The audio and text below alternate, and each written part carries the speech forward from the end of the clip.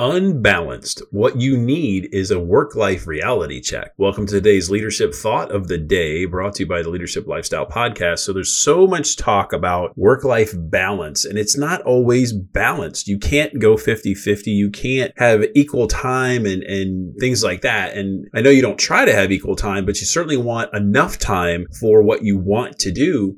But sometimes you just can't do that. And you just have to be honest with yourself on what's required based on what you want. And being honest with all of those people around you that it affects the most is actually the most effective way. Maybe for a short period of time, you got to give a lot more and work in your career. And there's other times that you don't. And there's other times that you have to be involved in personal things in your life, whether it's something your kids are doing or a sick relative.